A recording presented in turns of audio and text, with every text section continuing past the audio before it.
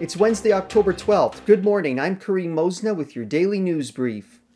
In the news, this week marks a century of Fire Prevention Weeks. Kingston Fire and Rescue have a series of local events. Today, firefighters and prevention staff will be running fire drills at various schools.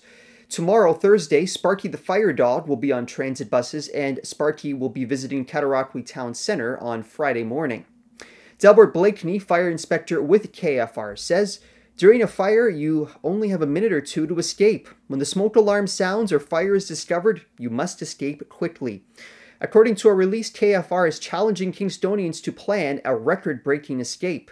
There will also be various open houses with opportunities to meet firefighters and learn about opportunities to become a volunteer firefighter.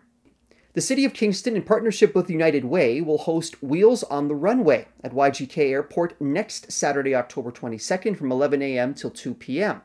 The event is an open house that gives community members the chance to see the airport's newly upgraded amenities and to learn more about the United Way. Volunteers will be on hand to guide visitors. Donations to the United Way will also be accepted at the entrance. And the participants of the second edition of the Music Video Initiative have been announced. The project is a partnership between the Kingston Film Office, which is a division of Tourism Kingston, and the Kingston Canadian Film Festival.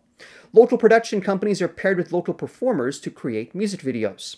The pairings include Happy Kid Productions working with Luella, Jamstone Productions working with Cacao, Outpost 12 plus Visual Menace working with Casador, QR the Band working with Michael George and Abby Stewart, and Your TV working with Haley. Music Commissioner with Tourism Kingston, Maura Demorest, says, "The goal of the project is to facilitate hands-on development opportunities for producers and musicians to strengthen our local industries. It also supports two priority areas identified in the city's creative industry strategy, film and music." Each team receives $2,000 from the Kingston Film Office and the Kingston Canadian Film Festival, with videos set to premiere at the 2023 KCFF. Workshops are also provided to offer additional support.